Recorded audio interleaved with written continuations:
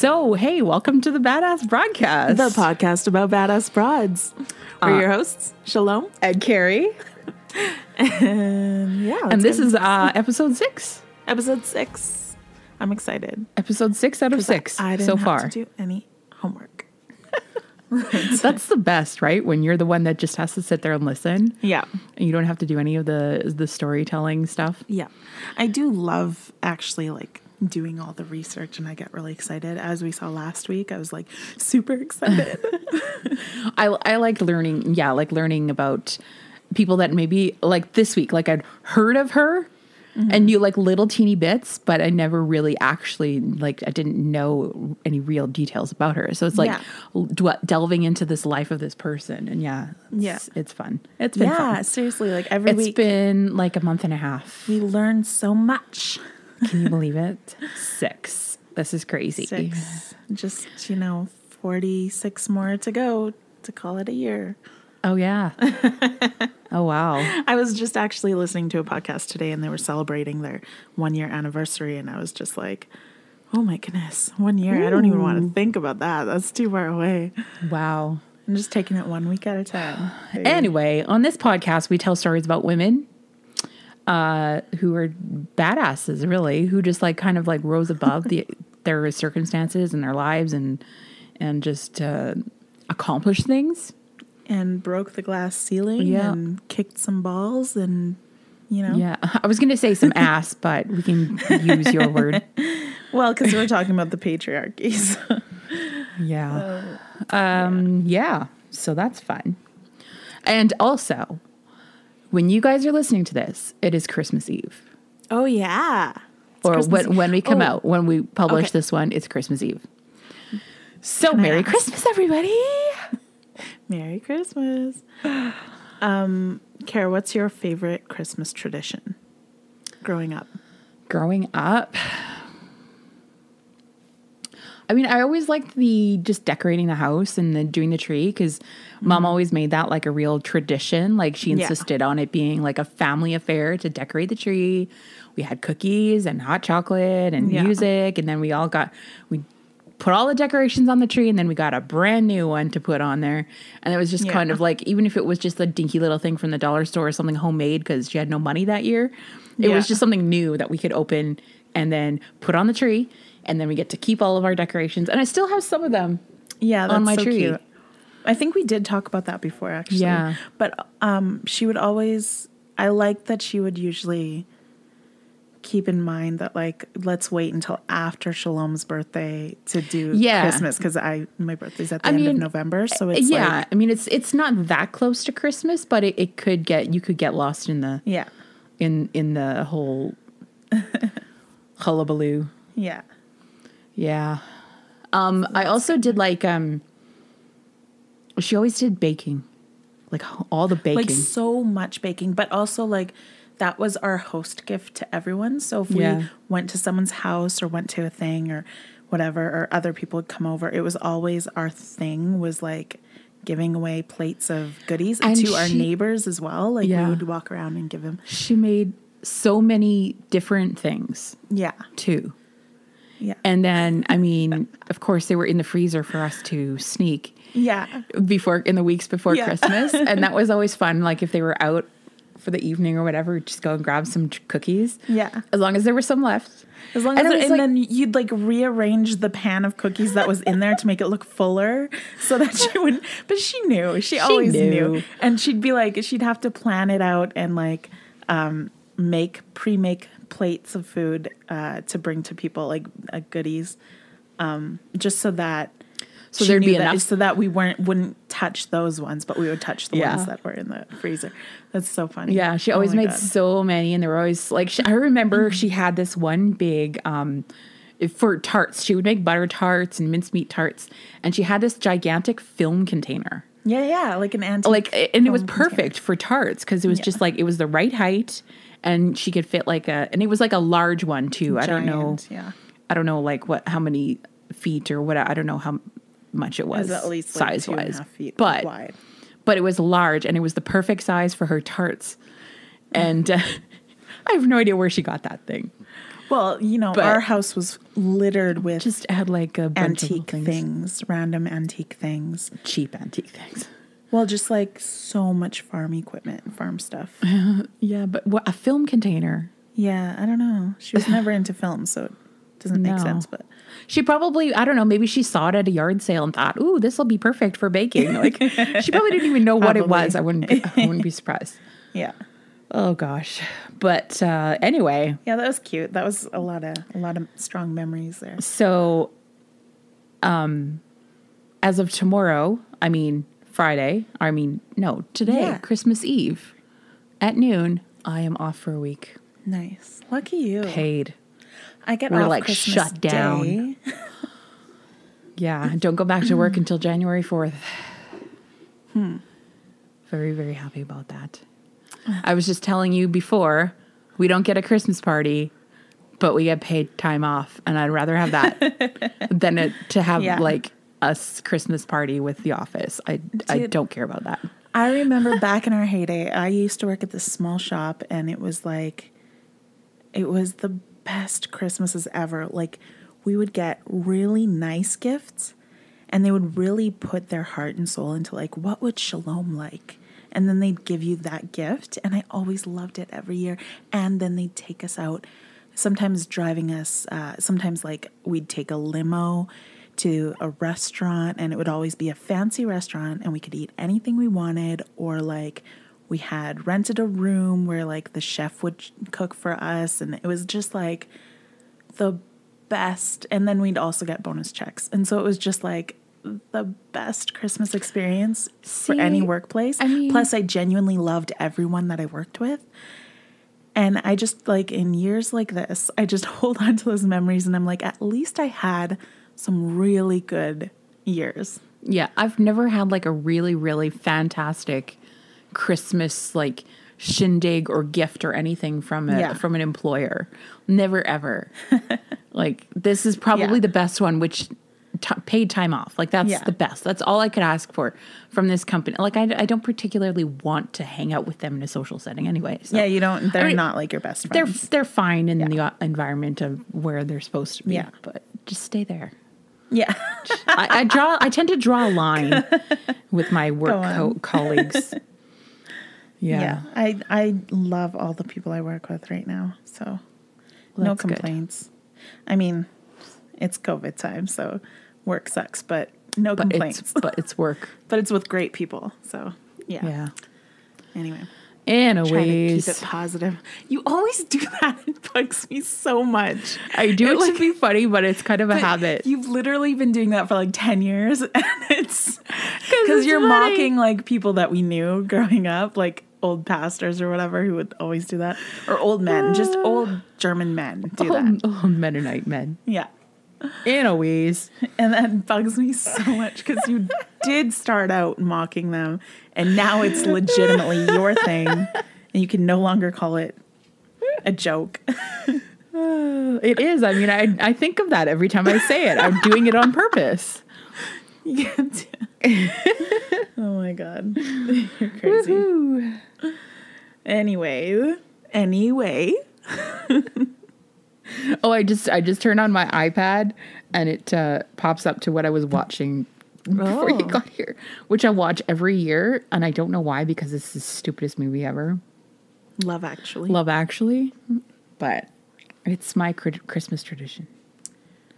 You know what I watch every year until last year was, what was it called? While You Were Sleeping. Oh, yeah. And then I just got mad. Last year I was just yelling at the TV, and I was like, you're so stupid. It's a stupid movie. Yeah. I used to love it. All movies are stupid. All movies, especially from the 90s, do not age well. And then you're just yelling at the screen saying, shut up, stop. Like, why are you acting that way? All Christmas movies. I do not like stupid. As a genre, I do not like Christmas movies. Except for Home Alone 5. No, I don't. I don't like Home Alone. That's you. Okay. I genuinely love Home Alone. I know. I have a Christmas surprise for you on Christmas Eve that I'm not going to tell you about right now. What? We're watching Home Alone? No, you wouldn't put yourself through that. Not even for me. Should I tell you? Yes, I hate surprises. I got Disney Plus for 1 month. Oh, and it has all 5. All 5? All 5? I can never find mine. And Newsies. I love Newsies. So Christmas Eve, we can watch Newsies, and we can watch one Home Alone movie. So take your pick. No, we're watching 1, 2, and 5. And you, okay. As long as Newsies is first. Remember the last time we watched Newsies in your old apartment? And the lady that lived upstairs was like an actor. And she enunciates everything so well. Yes. And she's so clearly a trained stage actor. I'm sure she's great. I never saw her act. But she does musicals too, because she sings and everything. And you and I were like cranking up the volume and we're singing all the songs, all the words. Did she say anything about it? No. I think maybe I mentioned it to her and laughed about it. I don't know if she noticed, but that was fun. Yeah, because we hadn't seen it in years. Yeah, I love Newsies. I love that it's on Disney one of Plus. My favorites. Yes. I was gonna say though, like with the Christmas traditions, like up until a few years ago, I didn't really do much baking, and I just kind of decided, like I think it was only like 3 years ago, that I wanted to actually start doing actual Christmas baking. So I've started doing that, and every year I kind of like do different recipes. And this year I think I've got like a lot of the classics that Mom used to do. Yeah, I don't do nearly as much variety, but it's good. It feels like childhood Christmas. Yeah, with my plate of cookies. Yes, that are very expensive to get everything to make that stuff. Exactly why I don't do it. I literally, you know what I gave all my coworkers this year? Just because, like, all of us have had a pay cut. So it's not like I'm going to go around buying everyone gifts. But there's like 6 of us basically in my department. And so I just made one thing and I made a buttload of it. And I just gave them each like a little baggie of it. But I wanted to make it like put it in like cute Christmas cello bags. And then I couldn't because you can't buy it because it's not essential. The stores are all super locked down right now, right? So, in our city anyway. So, but yeah, we won't get into every that. city's so different. I know, it's so weird because you see things on TV and you're like, oh. Or I see like Instagram accounts and people are like getting together with people, and I have to remind myself that's in a different part of the world, and they have different rules. Might be in the States where they actually respect people's individual rights to choose. Okay, we're not getting into that, honey. No, we're not. All right, let's get going. Okay, so our story today, our lovely, lovely lady of the day is Miss Shirley Temple. I know nothing about her except that. Sorry, my mouth is full. Except that she is a delicious non-alcoholic beverage. Yes, and Shirley Temple, the person, didn't really like Shirley Temple, the drink. Oh, okay. It was too sweet. What? It's too sweet for her. She didn't like it. But she would get served it all over the world. Oh, really? Oh, so it was invented like before. Yeah. I can't. Oh, gosh. I didn't write down the year that it was invented, but it was like, and they had others too that are like non-alcoholic kind of kid-friendly mocktails named after different child stars or whatever. Yeah. Gosh, I didn't write down all the other ones, but because Shirley Temple is the one that I'm talking about. So I don't even know what's in it. It's basically just like ginger ale and grenadine with like a maraschino cherry or something like that. Oh my God, that's weird. That doesn't sound good. Or I think you can also do it with like a lemon or lime kind of soda too, but with the grenadine and then that sounds too sweet for me. Yeah, I've never had one, but it just sounds really. It doesn't really appeal to me, but whatever. You know what? I always thought it was like a chocolate milk kind of thing. You can get I can't remember what they called. You can get a dirty one with alcohol in it, and because her married name was Black, so later in life she goes by Shirley Temple Black. You can get a Shirley Temple Black with rum in it, with like a dark rum. Okay. And it's called a Shirley Temple Black. That's because that's her name. Isn't that cool? I'll try next time. Anyway, some of my resources for this episode is on YouTube. I got a lot from YouTube. There was a great, there were some interviews that I watched like from 1988 when she was like promoting her book called Child Star, which I actually think would be an interesting read. So one was an interview with Larry King. There was a town meeting. I'm not sure what city this was in. I think it was somewhere in Washington, where it was like kind of like a live episode where she was just there. There's a little studio audience, and then people will call in and ask questions or whatever. And she's just basically promoting her book, but she gives a lot of insights into her early life and career and stuff like that. And then there was also around that same time was an interview she did on Live with Regis and Kathy Lee. So I watched some of those, and it's really great to get her personal firsthand take on her life and the things that, like her actual take on it. And the reason that she wrote a book, she said, was because there were like so many biographies about her. And the one specific one she mentioned had like over 500 factual errors. So she's like, that's enough. I'm just going to write my own book. That's so bizarre. Yeah. Like, because you think that when someone is writing a biography, they're going to do research. And that if that person is still alive, that they'll like seek, you know, some kind of answers. But like that's so bizarre. I would never think about that. But I think like if like next time I read a biography, I definitely want to like check the just read it with a grain of salt. Like, yeah. Anyway, there were some good documentaries on YouTube, though. There's one from the Hollywood collection called America's Little Darling. There's one called Hollywood's Children. There's an A&E biography. And then various short videos, you know, just kind of like clips of her stuff when she was a little kid. Various short videos by Lady White Rabbit and Grunge and etc. Podcasts, Hollyweird Paranormal. Okay. I really only listened to the first half because I didn't want to get into all the paranormal stuff. Like, that's what they do. They told her story. Stuff about Shirley Temple? Like apparently there's no Shirley Temple ghosts or anything like that. But I don't know. I think I didn't really listen to it, so I don't know what that side of it was. I just listened to the part about her actual life. The Odd Sisters podcast, which could have been a name for us. Totally. But they did a good one. And then there's also The Dark Side of. And then Wikipedia, obviously, and HollywoodLexicon.com for a little bit of the info on the rules and stuff like that, studio system. So just a little bit of a foundation for the world that Shirley Temple came into. Hollywood was under the studio system. Wait, what year was she born? So she was born in 1928. Okay. So she got into it in the 30s, and the studio system, basically everyone, this is quoting from Hollywood Lexicon. I'm just going to read like this whole description of the studio system.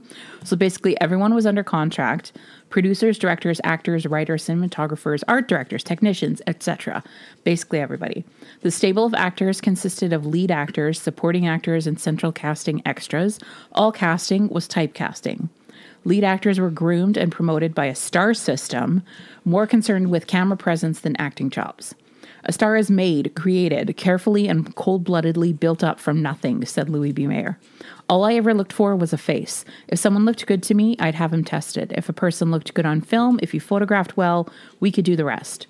Star making could include changing the actor's name, coaching the actor in diction, posture, horseback riding, dancing, singing, fencing, and more. Physical enhancement with makeup, hairstyling, and hair replacement. Fitness training, and that most Hollywood affixes cosmetic surgery. Wow. So, yeah, they just... and like if you were under contract, basically the studio owned you. You couldn't, like today, you can go and work for any studio production company, whatever. There are unions that kind of dictate, like rules and stuff like that. But, but like if you wanted to go and work for, first of all, like you were on like a weekly salary and for a certain period of time. And if another company wanted to use you, they would have to pay Yeah. They would have to lease you from your home company. I knew that part, but I didn't realize that they it were so formulaic around like building a star. Yeah. I didn't realize that part. And like they pumped out so many movies back then. Yeah. Because constantly. They also like up until like, what is it, the 20s or 30s, I forget when, they didn't even have scripts. They literally would just like have an idea and like have a set, and everyone would just kind of come and like they'd throw it together all. I didn't know that. Yeah, it was hilarious. Would that be like until like the start of the talkies, maybe, when they actually had to start saying lines? No, I think it started after that, but it's like it's some guy's name because he like kind of invented the concept of like, hey, maybe we should be writing a script to like plan it out better. So that's why we have better quality films now. But yeah, it's a legit thing. It's kind of I mean, there's like, I guess a little bit of a throwback to that now. Like when you work in film, you still get a weekly salary. Yeah. Yeah, but it's based on the contract of the film that you're doing. Yes. Right now. Yeah, exactly. But I mean, most other jobs, I mean, you get paid bi-weekly or semi-monthly or whatever it is. But in film, you get paid by week, and it's a salary. Like when you sign on to do the whole production. Yeah. It's your salary, a weekly salary, so much per week. Mm-hmm. Unless you're, big name actor or whatever. But if you're a crew member, that's how it works. So this system was in place until, I guess, technically like 1948, late 40s. But I mean, there were some stars who had begun to sue studios like in previous years to that, just for, basically more freedom. Like you were really stuck. You were under their thumb and they owned you basically. And they use those kind of terms like loaned, borrowed, leased, kind of like you're a thing. You're commodity of that particular studio. So it at the beginning, they didn't really use child actors. They had adults play children's roles. Oh my God, really? So they just do like small, petite adults? Well, like Mary Pickford played kids up until her late 20s. She's playing maybe like a young teenager or something like that. But they just wouldn't even write it in. Like sometimes probably. I don't know. She's just like, this was just how they did it. I mean, kind of like back in the old days where men would play female characters, like adults played children, and because it's all make believe. So I guess they had a way of suspending disbelief. I don't know. But so they would have like smaller roles or be treated more as like a prop kind of. Mm-hmm. But it wasn't until 1921 when Chaplin cast Jackie Coogan as the lead child actor to play in The Kid. Okay. So that he was like the first child star, Jackie Coogan. And kids those days, they operated kind of like under an apprenticeship type program where the money that they earned did not belong to them. Mm-hmm. It was their parents' money. Oh my God. So they had no like legal right to it's just pure child labor. Like their parents would just take their money. So what happened with Jackie Coogan was his father actually, like he didn't have to do this, but legally speaking, but he chose to try to set up a trust fund for his son, try to manage his money, and set it aside for him when he turned 21. Well, then his father died. And his mother, it was unclear whether or not she was already married to like his stepfather, or if if they were divorced or something, or if she married him after the fact. I don't know. But either way, after his father died, he had a stepfather. His stepfather started just spending the money. Both of them, like his mother and stepfather, just started spending the money willy-nilly. And so when he turned 21, he's like, how much money do I have? Where's my money? And she's like, it's not your money. I didn't promise you anything. Oh my God. That's heartless. It's our money. And they just literally just spent it all. And he had earned, about $4 million in his childhood, which in today's money is about $74 million. Oh my God. He sued them. He ended up being awarded $150,000. Oh my God. Which is about $2.8 million today. And then after that is when California put into place what is known as the Coogan Law, where you have to, before you can, this was in like 1939, before you can even sign a contract for your child, you have to set up a trust fund for them. And minimum of 15% of their earnings has to go into that trust fund, like directly from the production company studio. Is it still that number, 15%? Yes. That is such a small amount, though. That's the minimum legally obligated, because I mean there are other expenses associated with, of course. Like, and if you're a child actor, then one of your parents has to put their own career on the back burner and follow you around like a puppy dog. It is an oddly low number. Yeah, 15%. But I mean, not every child actor is making millions. I'd say per movie. Yeah, but at least this guarantees them something when they turn 21, and you cannot take it out. Yeah, nobody but the child, and the child has to petition when they turn 21 to be able to get that money, and then like nobody is allowed, like, and it goes through the payroll system automatically. 15% gets deferred to this trust fund. So, of course, there are still, I mean, even since then, child actors whose parents or managers or whatever have you, stolen their money. So it didn't solve all the problems, but it made it a lot better. I remember specifically the only one that I know of was, I was a huge Home Improvement fan when I was a kid, and Taryn Noah Smith, his parents had done that. I think I'm pretty sure. I'm not like 100% sure, but I remember that being a whole scandal. And and also Macaulay Culkin had the same issue. Leanne Rimes, like children having to sue their parents to get their money that they earn. With their talent. Regardless of if your parent is managing you or not. Anyway, so back then, children were forced to work long hours. There was minimal child labor laws, and sometimes they were given drugs to keep them going. Like, if you look into, we won't get into the story of Judy Garland, but if you do any research into her, like, it's a very, very sad story, very tragic. How she just ended up, like, after being treated like that. It's just ridiculous. Nowadays, there are better rules for kids on set, like, depending on your age, different age brackets are very, very specific about how much time you can spend on set. Yeah. Like a baby is like 20 minutes max, all the way up to like if you're 17, you can work like 6 to 8 hours or something like that. You can't do like the full 12, 14 hour days. So you've worked with kids before, right? On set?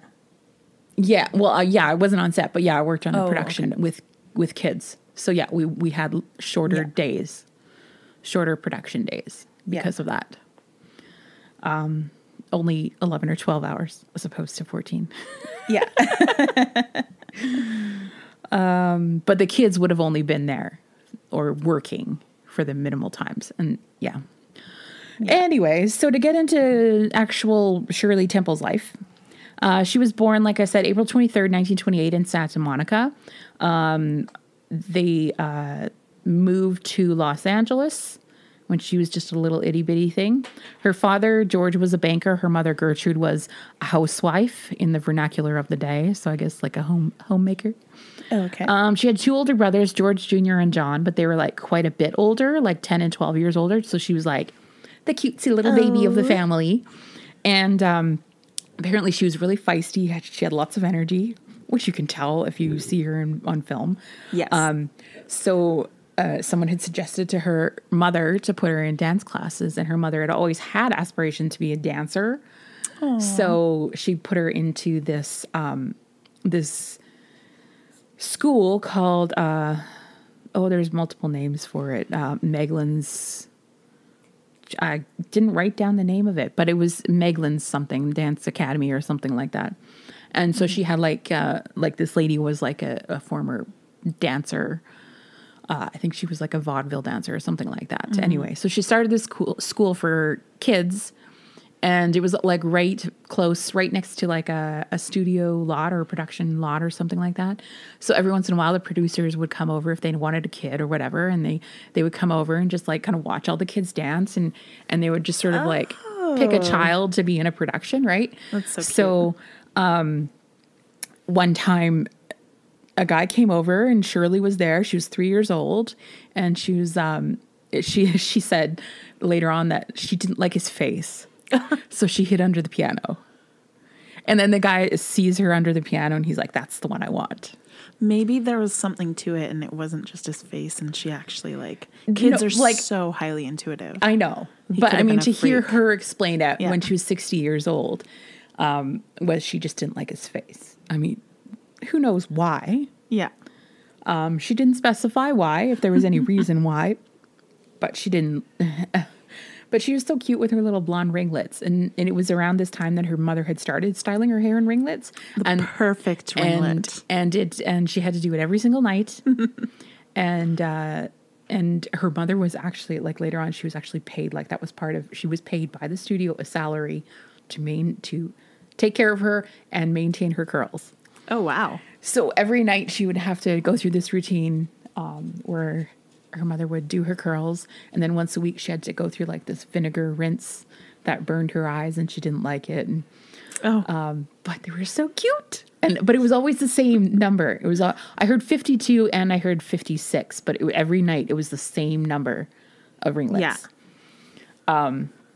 So anyway, the first thing that she was cast in was... That just reminds me of like being a kid and doing that on Saturday night so I could have perfect curls Sunday morning. Yeah. And how exhausting that was and like how many hours it took to sleep get them on it. Perfect. Oh, that was so uncomfortable. Because we had like very specific rollers. They were like foam rollers with a clip. With the plastic. And then you'd wear like nylon over your head at night, like old pantyhose. Yeah. Oh my God. That's ridiculous. So this producer was from a company called Educational Pictures. And the first thing that she was cast in was a series of one-reel shorts. One reel, meaning like one reel of film. Each one was about 10 minutes long. They're called baby burlesques. Oh my God, what? And they spelled burlesque different, like with a K at the end instead of the QUE, which is weird. But basically they were parodies of grown-up movies with all the cast was toddlers. And they were all playing like it was sort of a takeoff of like a Mae West or a Marlene Dietrich movie. And there were a few of them that she made. And she's like 3 years old and you can see them. And she's like singing and acting and just like all these little 3-year-old kids. And you watch them? Like at first, yeah, there's some of them you can watch on Prime. Oh my God. They are disturbing because like at first glance it's really cute because they're just these little kids and they're acting and they're cute little costumes. But if you look like even just a little bit under the surface, it's like she's playing an exotic dancer or a sex worker. And she's like in a love triangle and she has her first on-screen kiss when she's like 3 years old. Okay, mind you, she doesn't know what's going on, but all the adults around, what adult wants to fucking watch that? Right? And how did that get past the drawing board? Well, I guess pedophiles just ran the show. I mean, also in the 30s, like nobody batted an eye. These children playing these grown-up roles because they're just cute, right? Yeah, I mean that's what what's it called? Like toddlers and tiaras and all that shit is all about. I think that's my controversial opinion. It's just so I mean, yeah. So she made a handful of those, and then she, with the same company, she made another series of several. I think there's like 4 or 5 episodes of like this.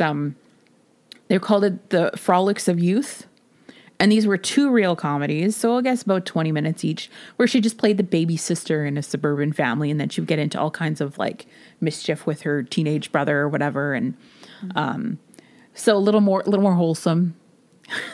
Playing an exotic dancer. Yeah.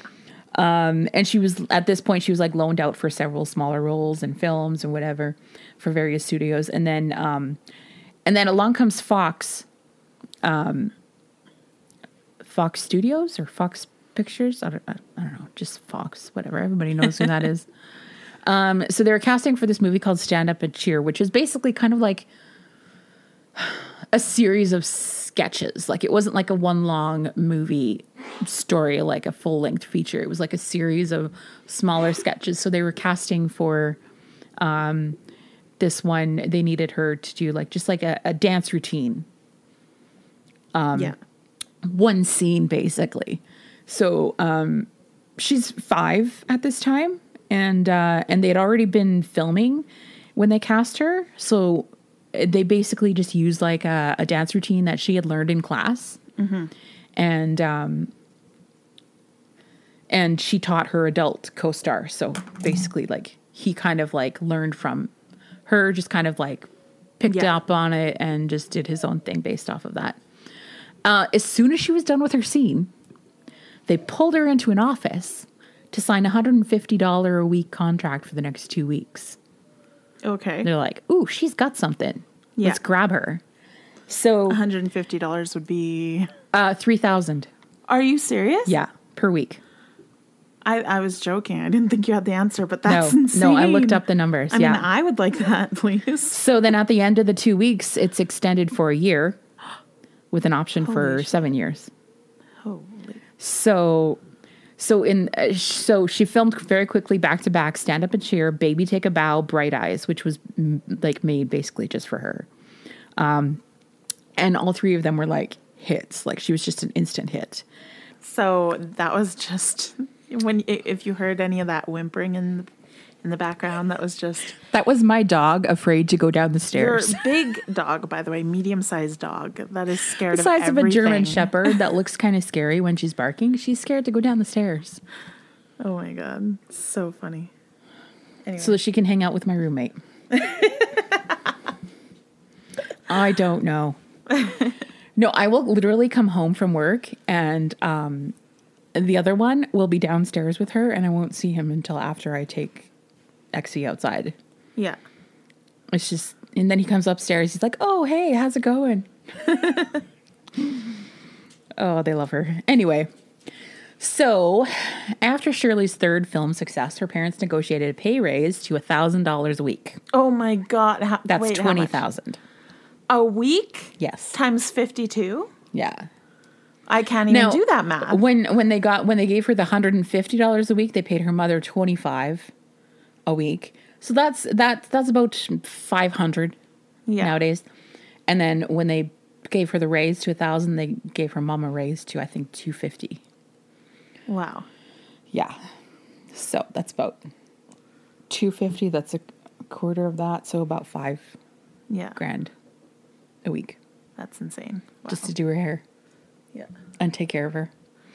Anyway. So just do her job as a mother. Yeah. So in 1935, she was given a miniature Oscar for her contributions. This is something, like, it wasn't like a in what regular thing, 1935. Okay.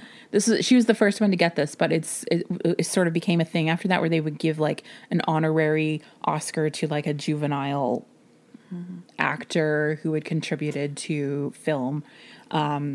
They just gave it out at their discretion. It wasn't like every year, like a category kind of thing. So they gave out, I think, about 26 of them. The last one was given out in 1960 to Haley Mills or something like that. But Shirley Temple was the first one to get one. Okay. So there was merch galore, dolls, toys. Oh, the merch. Oh, yeah. Tons of money from royalties and endorsements. In 1935, she made $100,000. 1936, $200,000. So it was just like all over the place, like Shirley Temple fever. Like she literally just like, it was the Depression. Everybody, like her whole role, basically, it was just to like uplift people's spirits and make them happy. If you're an antique shopper like me, you've seen like all the Shirley Temple merch at every like antique mall. Now that I'm kind of a fan of hers, I'd like to find like a little thing. Like, I don't know, nothing huge. I wouldn't like be a collector, but one little thing would be kind of neat. Yeah. To find from the 30s. So it's like around this time, or like kind of like around when she started to get successful, that Fox basically asked her mom, or I probably kind of coerced her mother into altering her birth date. Oh. So that she's a year younger. So they altered her birth certificate to say she was born in 1929 instead of 28. And like even like her baby books were changed. So she literally thought that she was a year younger than she actually was, until she thought she was turning 12. Then her mother, they were like, actually, you're turning 13. Oh my God. Yeah. Why? What was the purpose of that? Because it would like prolong her babyhood, her babiness. Yeah. For Fox, right? If she's 4 instead of 5, then it gives her like an extra year to be a little girl. Yeah. So, like, I've heard some of the stuff that I heard is like, oh, her mom did this and blah, blah, blah. And well, no, it was Fox that told her to. That basically made her. I mean, she owned her, basically. So, like, she did what Fox told her to do. So she was, somewhere in this period, she was leased to Paramount, and she did a couple pictures with them. And Paramount tried to buy her contract out from Fox but for $50,000, but they refused wisely. She basically saved Fox from bankruptcy during the Depression, single-handedly, her alone. And to the point where they had built a little bungalow for her on the studio property. She had a four-room bungalow just for her with a little fence around it, a yard. She had a swing. She had a sandbox. She had rabbits and chickens, and like this was just for her. And then that's way too much power to be in the hands of a child. Holy shit! Like, and then somehow she got, I don't know where she got this from, but her own little mini car. Yeah. Like basically like a toy car, but she could like actually really drive it. She'd drive it from her bungalow to the studio. So almost and then like back. A golf cart. But it was like really low. Yeah. Like it looked like an actual like little convertible car. And there's like footage of her driving. She drives up to the curb. She kind of bumps up against the curb, and then she just runs into her little bungalow. It's really cute. Oh my God. And to listen to her talk about it later on in life, like she loved it. Of course. She had no regrets. She absolutely loved her life. She said, I would have paid them to be in the movies. But she probably wasn't aware of like how much was riding on her. I don't know. Too. Maybe not. Maybe not. Well, at least not at that age. That's so cute. Yeah. Aww. But even FDR said that as long as we have Shirley Temple, we'll be all right. It's so funny.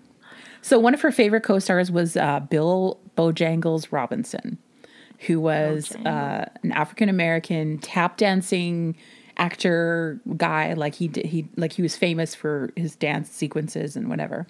She did 4 movies with him. The first one was called The Little Colonel. I think that's what it was. They were the first interracial dance couple. Big, tall Bojangles and little cute little Shirley. Oh my God. And she said that he was her favorite co-star. And she learned the dance steps. Like there's a famous sequence in that movie where they're tap dancing up the stairs. Yeah. And it's really cute. I remember that. And that's apparently in the South, they would cut out any little parts where their hands were touching or if they were touching at all. They would cut those sequences out of the movie. Yeah. God forbid. Like, yeah. They could be best friends on screen, but they can't touch. Yeah. Oh my God. So horrific. So she was so quick to learn. Like she would literally hear she would learn by listening the dance steps. Oh, one thing. Let's backtrack a little bit to her baby burlesque days. Mm-hmm. I didn't write this down. I should have. Disgusting. So going back in time a couple years, she's 3 years old, group of toddlers on set. The way that they would keep them in line was they had like these soundproof boxes that were really for the sound people, but they would have an extra one on set. It was basically a big black box with a tiny little window in the top, and they had like these rubber wheels or whatever, and they would put a block of ice in there. And if the child was misbehaving or they didn't get their lines right, didn't get their mark right, or if they looked at their mark, because you're not supposed to look at your mark right, you're supposed to walk up, find your mark without looking at it, they would put them in there, lock the door. At their discretion, who knows how long they would leave them in there, but they're literally stuck in there, and the only place they could sit was on a block of ice. Explain my face. Holy shit. Slack-jawed. Yeah. Absolutely, like, insane. Like, even in those days, that would be cool behavior. Illegal then.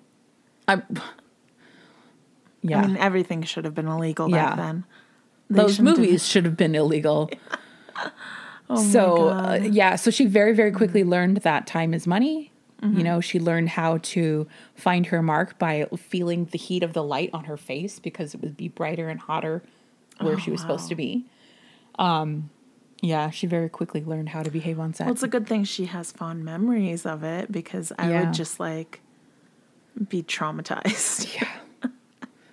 So, going back to Bill Robinson, she would learn the steps just by listening to him. Okay. And she tells this one story of how her mother was telling her to pay attention, like to learn the dance steps.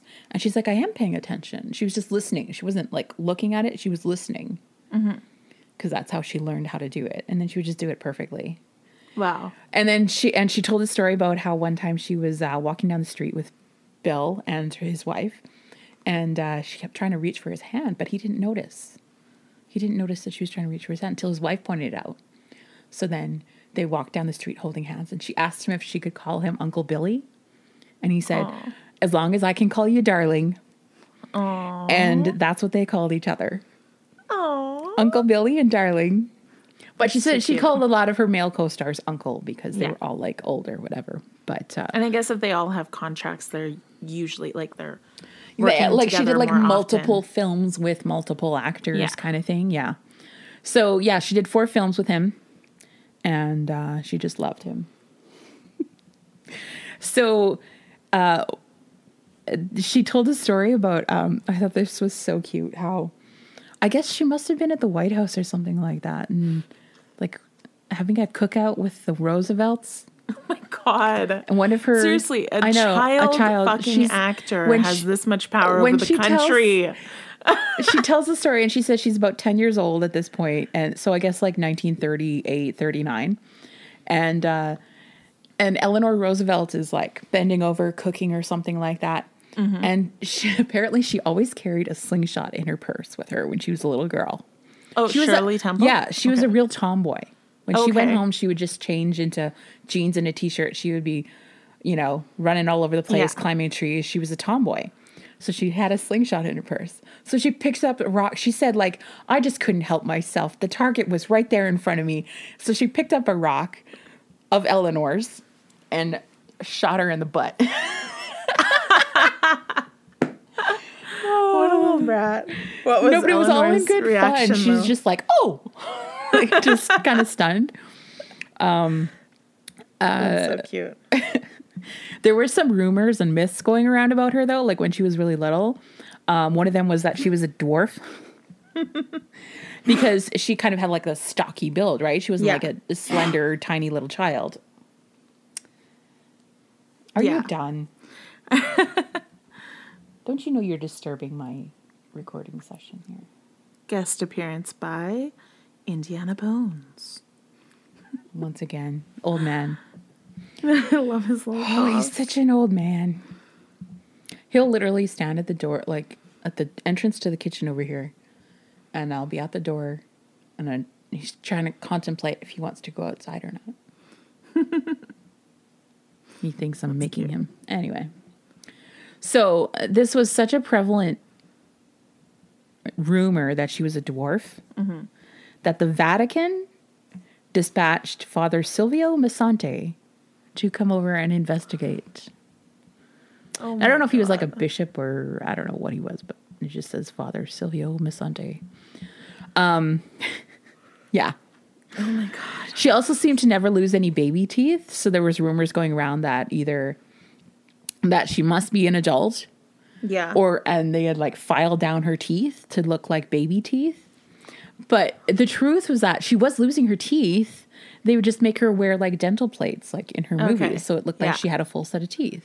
And when she did her handprints in front of the Grumman's Chinese Theater, she had a gap in her teeth because she was missing a tooth. And she kind of didn't want to draw attention to herself. So she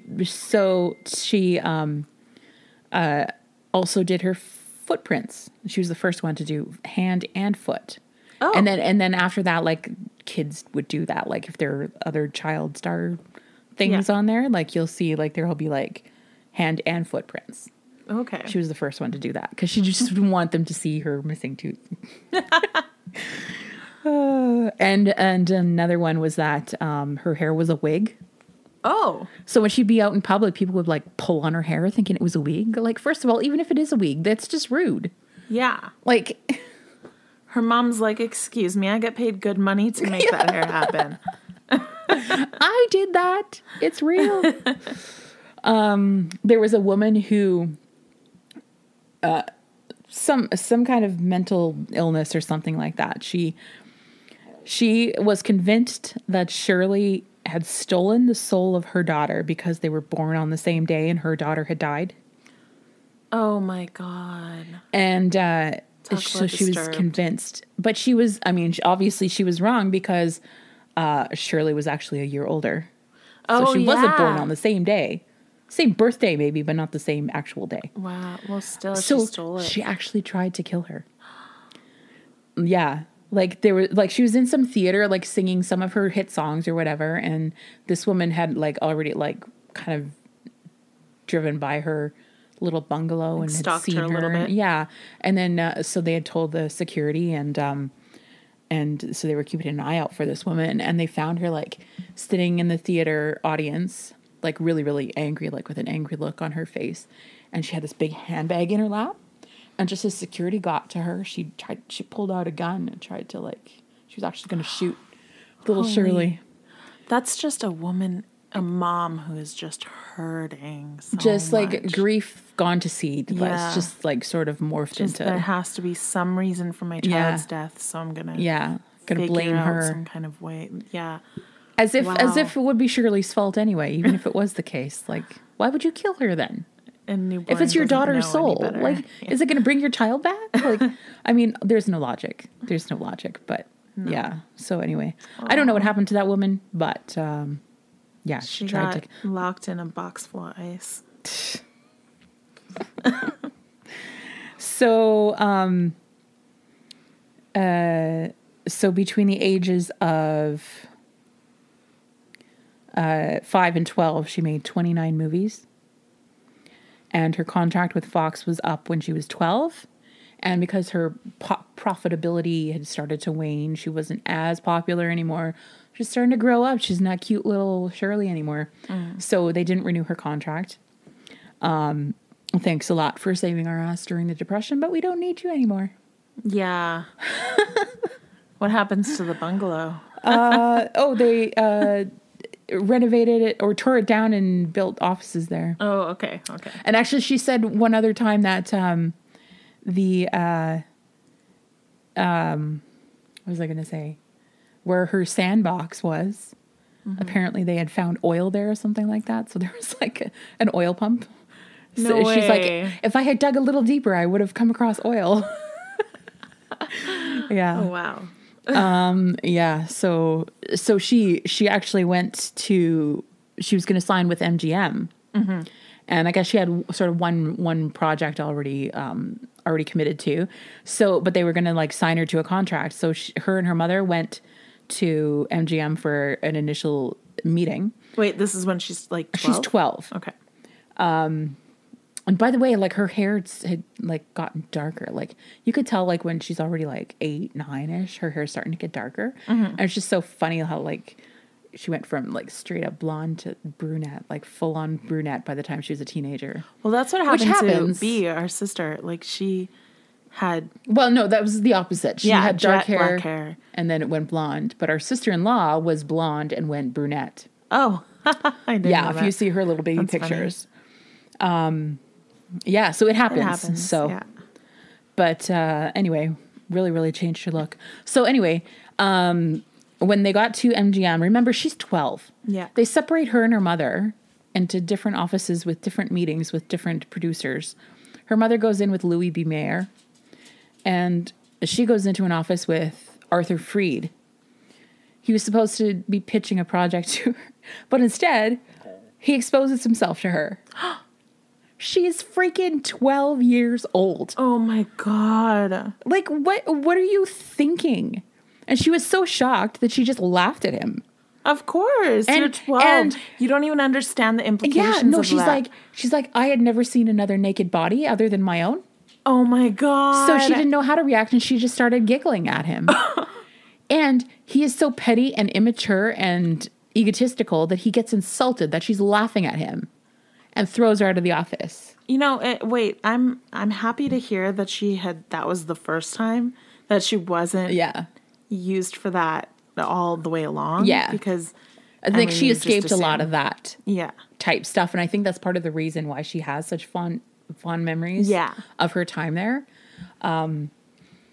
Icebox aside. And her parents were loving, normal parents. She said they always lived like a modest lifestyle. There was nothing like extravagant. They weren't like spending her money left and right and center. She had a lot of love in her home.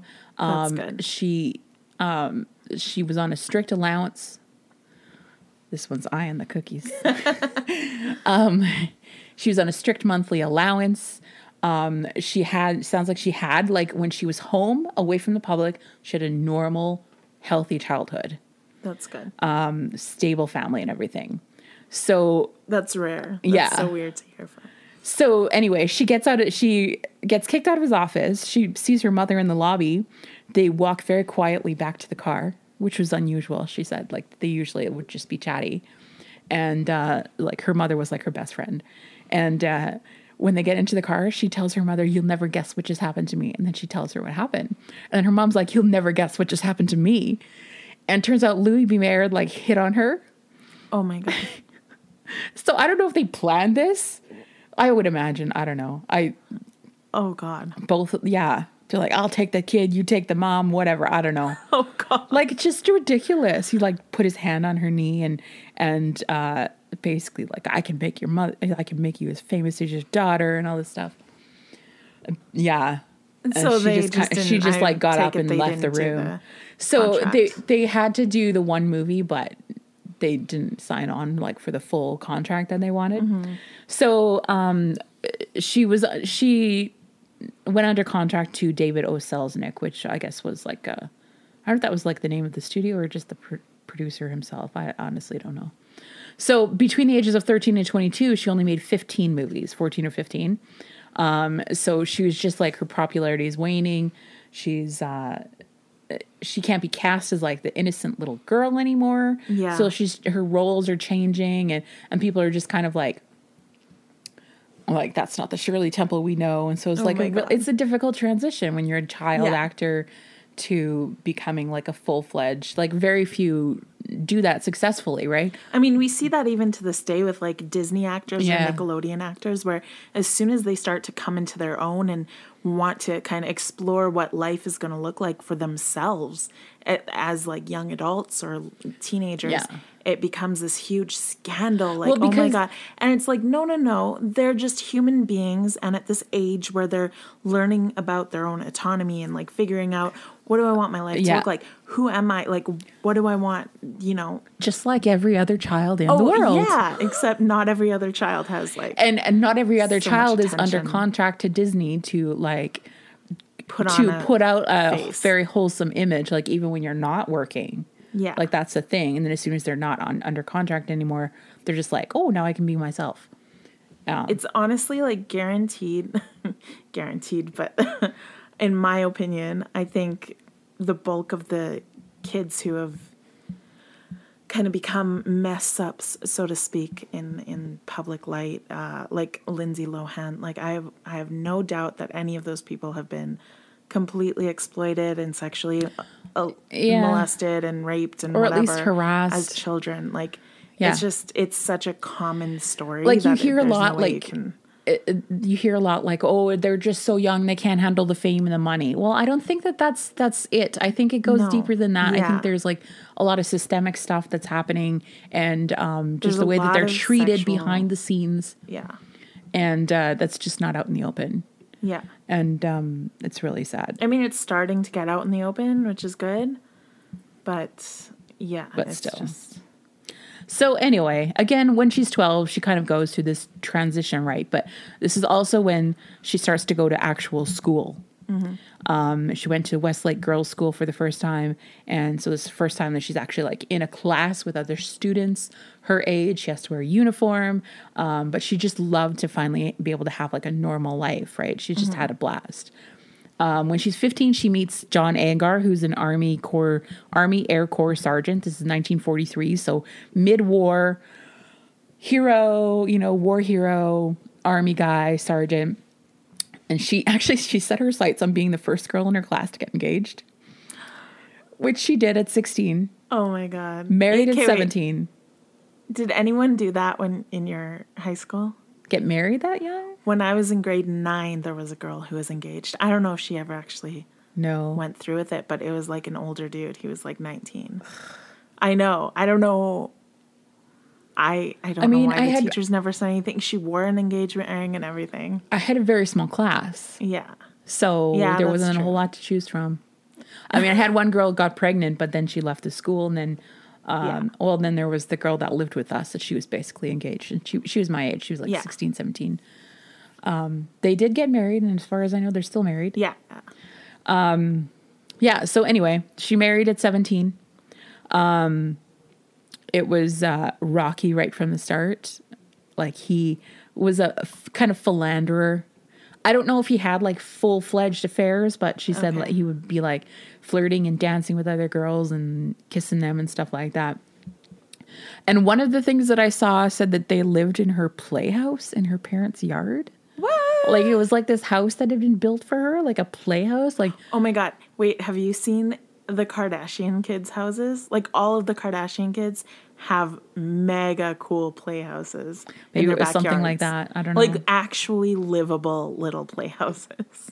Like, maybe that's what this was. I only heard it on one of the things, so I don't know the veracity of it, but I wouldn't put it bigger than my apartment that I'm moving into, so no shade. Yeah, I mean, yeah. Anyway, so she found out pretty quickly that all he wanted was just to be a star. Oh, yeah. Like, a producer approached him and he's like, offered him a movie, and he's like, yeah, sure. So they did a few, he did a few movies. They did 2 movies together, actually. They had a child. One thing said Linda, one thing said Susan, one thing said Linda Susan. I think her name was actually Linda Susan. And then Shirley herself in a later interview called her Susan. So like, they used her middle name or something like that. So anyway, after 4 years of marriage at like age 22, 21, they divorced. Wow. And then she goes to Hawaii for, I think it was just vacation. And while she's there, she meets George Alden Black. Ooh. And basically, after a whirlwind, they got engaged very, very quickly. Like, he had never seen any of her movies. She's just like this normal guy, never seen any of her movies. He thought she was a secretary. And she was so honored that he thought that she was a secretary. She's like, I can't even type. But she just thought it was so wonderful that he had never seen any of her movies, and he wasn't like all enamored with her. And he had no idea. He thought she was just a starlet, and she was so insulted. She's like, I was a starlet when I was 3 years old. Like, I'm a full-fledged star now. Was he like the keeper? He was the keeper. Oh, yes, definitely. That's so cute. They became engaged very, very quickly, and I couldn't figure out like exactly when they met and like exactly how long their courtship was, but they were married December 16th, 1950. And that's right around this time that she decided to retire from acting. So she's 22. A lot happened when she was 22. She got divorced. She got remarried. She retired from acting. And then she's like, hey, I'm 22. I was supposed to get my money when I was 21. Now I'd like to get my money. So she goes and talks to her father and his business partner. And she's like, where's my money? I'd like to have my money. How much do I have? And they kind of hemmed and hawed, and they had like a 2.5 hour meeting. And finally at the end, she's like, just level with me. Like, how much do I have? And they're like, you 44,000. That's it? Yeah. And which is, she had earned about 3 million, which is about 56 million today. And 44,000 back then was 475,000 today, which is nothing to sneeze at. Like, that's enough to start your life, but still, that's not 56 million. But she worked really hard for 20 years and got nothing at the end of it, essentially. Yeah. But here's the thing though, like she did not harbor any ill will towards her father. She knew that he tried to do the right thing by her, and she blamed really his advisors, whoever was telling him what to do, because he wasn't really savvy in that regard. So he was just getting advice from other people, and she felt like they steered him wrong. Okay. And he felt really bad about it. So she wasn't angry with him at all. She's just such kind of a like, big she's very person. gracious towards him. And she cared for him later in life. Just like absolute sweetheart. She's just like, just walk away, you know, take it. I mean, she's a model of like what I want to be like, because I struggle with that so much, and I really work hard to like not hold grudges and not stay angry. That's so wise. Yeah. Like, so she left the movie world and became a housewife to raise her children. What did her husband do? He did a whole bunch of different things. Gosh, I didn't write it down, but he did a lot of like business type things. A nice little like. They had a nice little life. They had two kids. She had custody of her oldest daughter, and then they had 2 kids together. So they basically raised like all 3 kids, and it wasn't until, and she had a little TV show like in the 50s for a couple of years called Shirley Temple's Storybook, where they would like reenact like fairy tales and stories and things like that on a set. I've seen that. So yeah, that had some moderate success for a couple of years. But that was really the only kind of like show business she did in that time. But in 1967, she decided to run for Congress. What? Wait. Yeah. 1967? Yeah. Wow. What brought that on? I'm not sure exactly what prompted her to run for Congress, but that running for Congress, she lost, but that really jump-started her interest in politics and the political world and stuff like that. Mm-hmm. So she was a member of the Republican Party, which, keep in mind, did not mean back in the 60s the same thing that it means today in 2020. So she wasn't like a... Oh, yeah, I know. I mean, it wasn't like... It wasn't like it was today, like it is today. Just put it that way.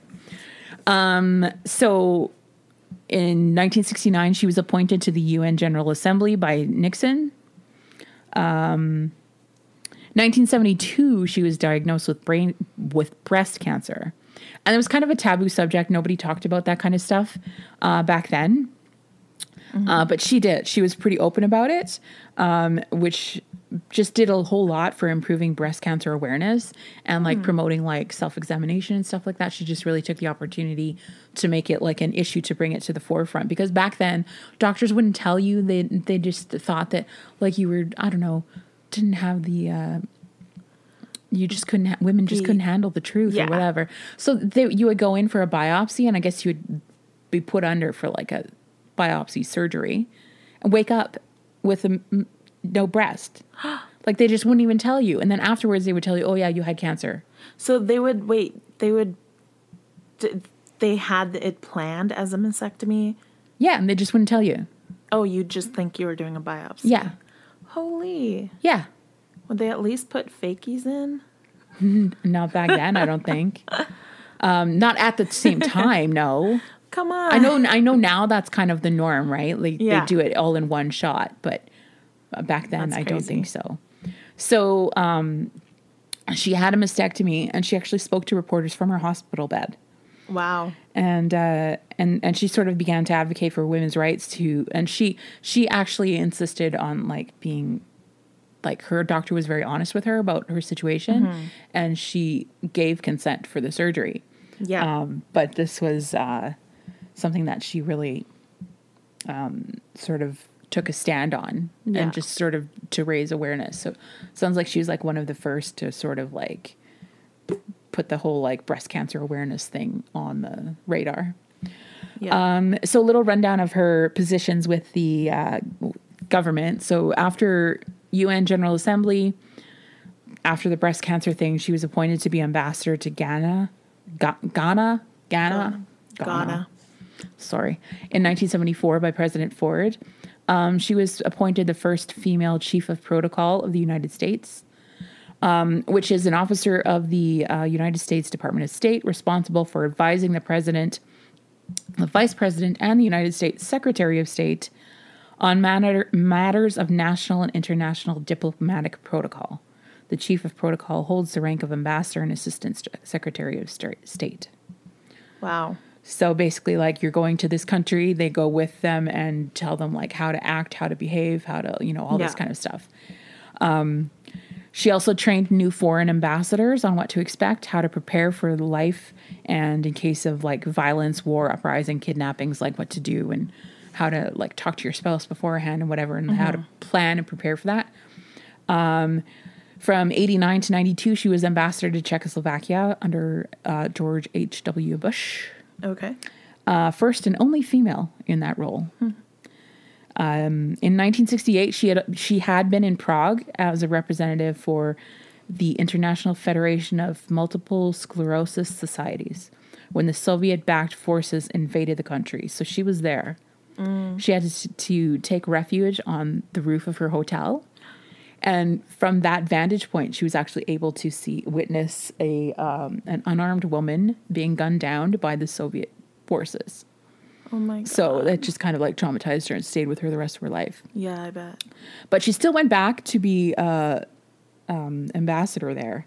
And she served as ambassador during the Velvet Revolution, which was a non-violent transition of power from communism to a parliamentary republic. So How she was long there. Was she there altogether? She was ambassador there for 3 years, 89 to 92. Okay. So then after, she never did really work with Reagan, who was actually one of her co-stars in one of her teenager movies. That's funny. Kind of a weird one, but yeah, she never did. She said, because they sort of played love interest. He was much older. Yeah, it was really weird. Ugh, it was much much older, and it was a very weird, convoluted kind of story. But she said that he was her best on-screen kiss. Ew. And she made the mistake of saying that at something, and his wife Nancy was there, and she suspected afterwards that's why he never appointed her to anything. She never got to work with him as president. That was her suspicion. She's like, I probably shouldn't have said that. Well, she didn't know at the time that he was going to be president, or let alone she would be. Or maybe he was just like running for president. I don't know. Anyway, so post-political life, she served on the boards of directors for some large enterprises and organizations, such as Walt Disney, Del Monte Foods, Bank of America, Bank of California, Fireman's Fund Insurance, UNESCO, UN Association, National Wildlife Federation. So like all these things, she just served on the boards. And until, I don't know like when she kind of retired from that life, but in 2014, February 10th, 2014, she died of COPD. Oh. Because she was a lifelong smoker. Oh. But she was 85. Okay. She never smoked publicly because she didn't want to set a bad example for her fans. Oh. So overall, I mean, to hear her talk about it, she had a wonderful, amazing life, nothing but fond memories of her childhood in Hollywood, and just, yeah. And like married to her husband, like to the end. I think he passed away in 2006. And her George Black. That's so cute. So that's the Shirley Temple Black. That's cute because I didn't know anything about her. I've seen some of her shit because I love old movies. I was raised on old movies, but now I'm a fan. And honestly, you should watch some of these interviews with her. She is hilarious. Yeah. She's just like charming and fun and funny and just really personable. Yeah. That's so cute. Yeah. Very funny. I like honest people. When people are like, have the balls to just be vulnerable in a public space, I so honor that. I think that's amazing. Yeah.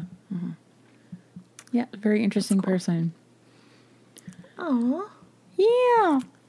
Well, that's it. Cool. Goodbye. Just kidding. Merry Christmas. Yeah. Have a good Christmas. People. Even if you have to be alone for Christmas this year, because this year sucks altogether, just make it the best that you can. Yeah. And if you can have one person over, just make it fun. just do the best that you can. Have a bubble bath, drink some wine, and make a special meal. Yeah. Have some cookies. And if you enjoyed the story this week, please hit subscribe, rate, and review. That helps us out a lot. And find us on Instagram at The Badass Broadcast. Also, if you know a badass broad that you want to shout out, let us know on Instagram or email us at thebadassbroadcast@gmail.com. And as always, see you next Thursday.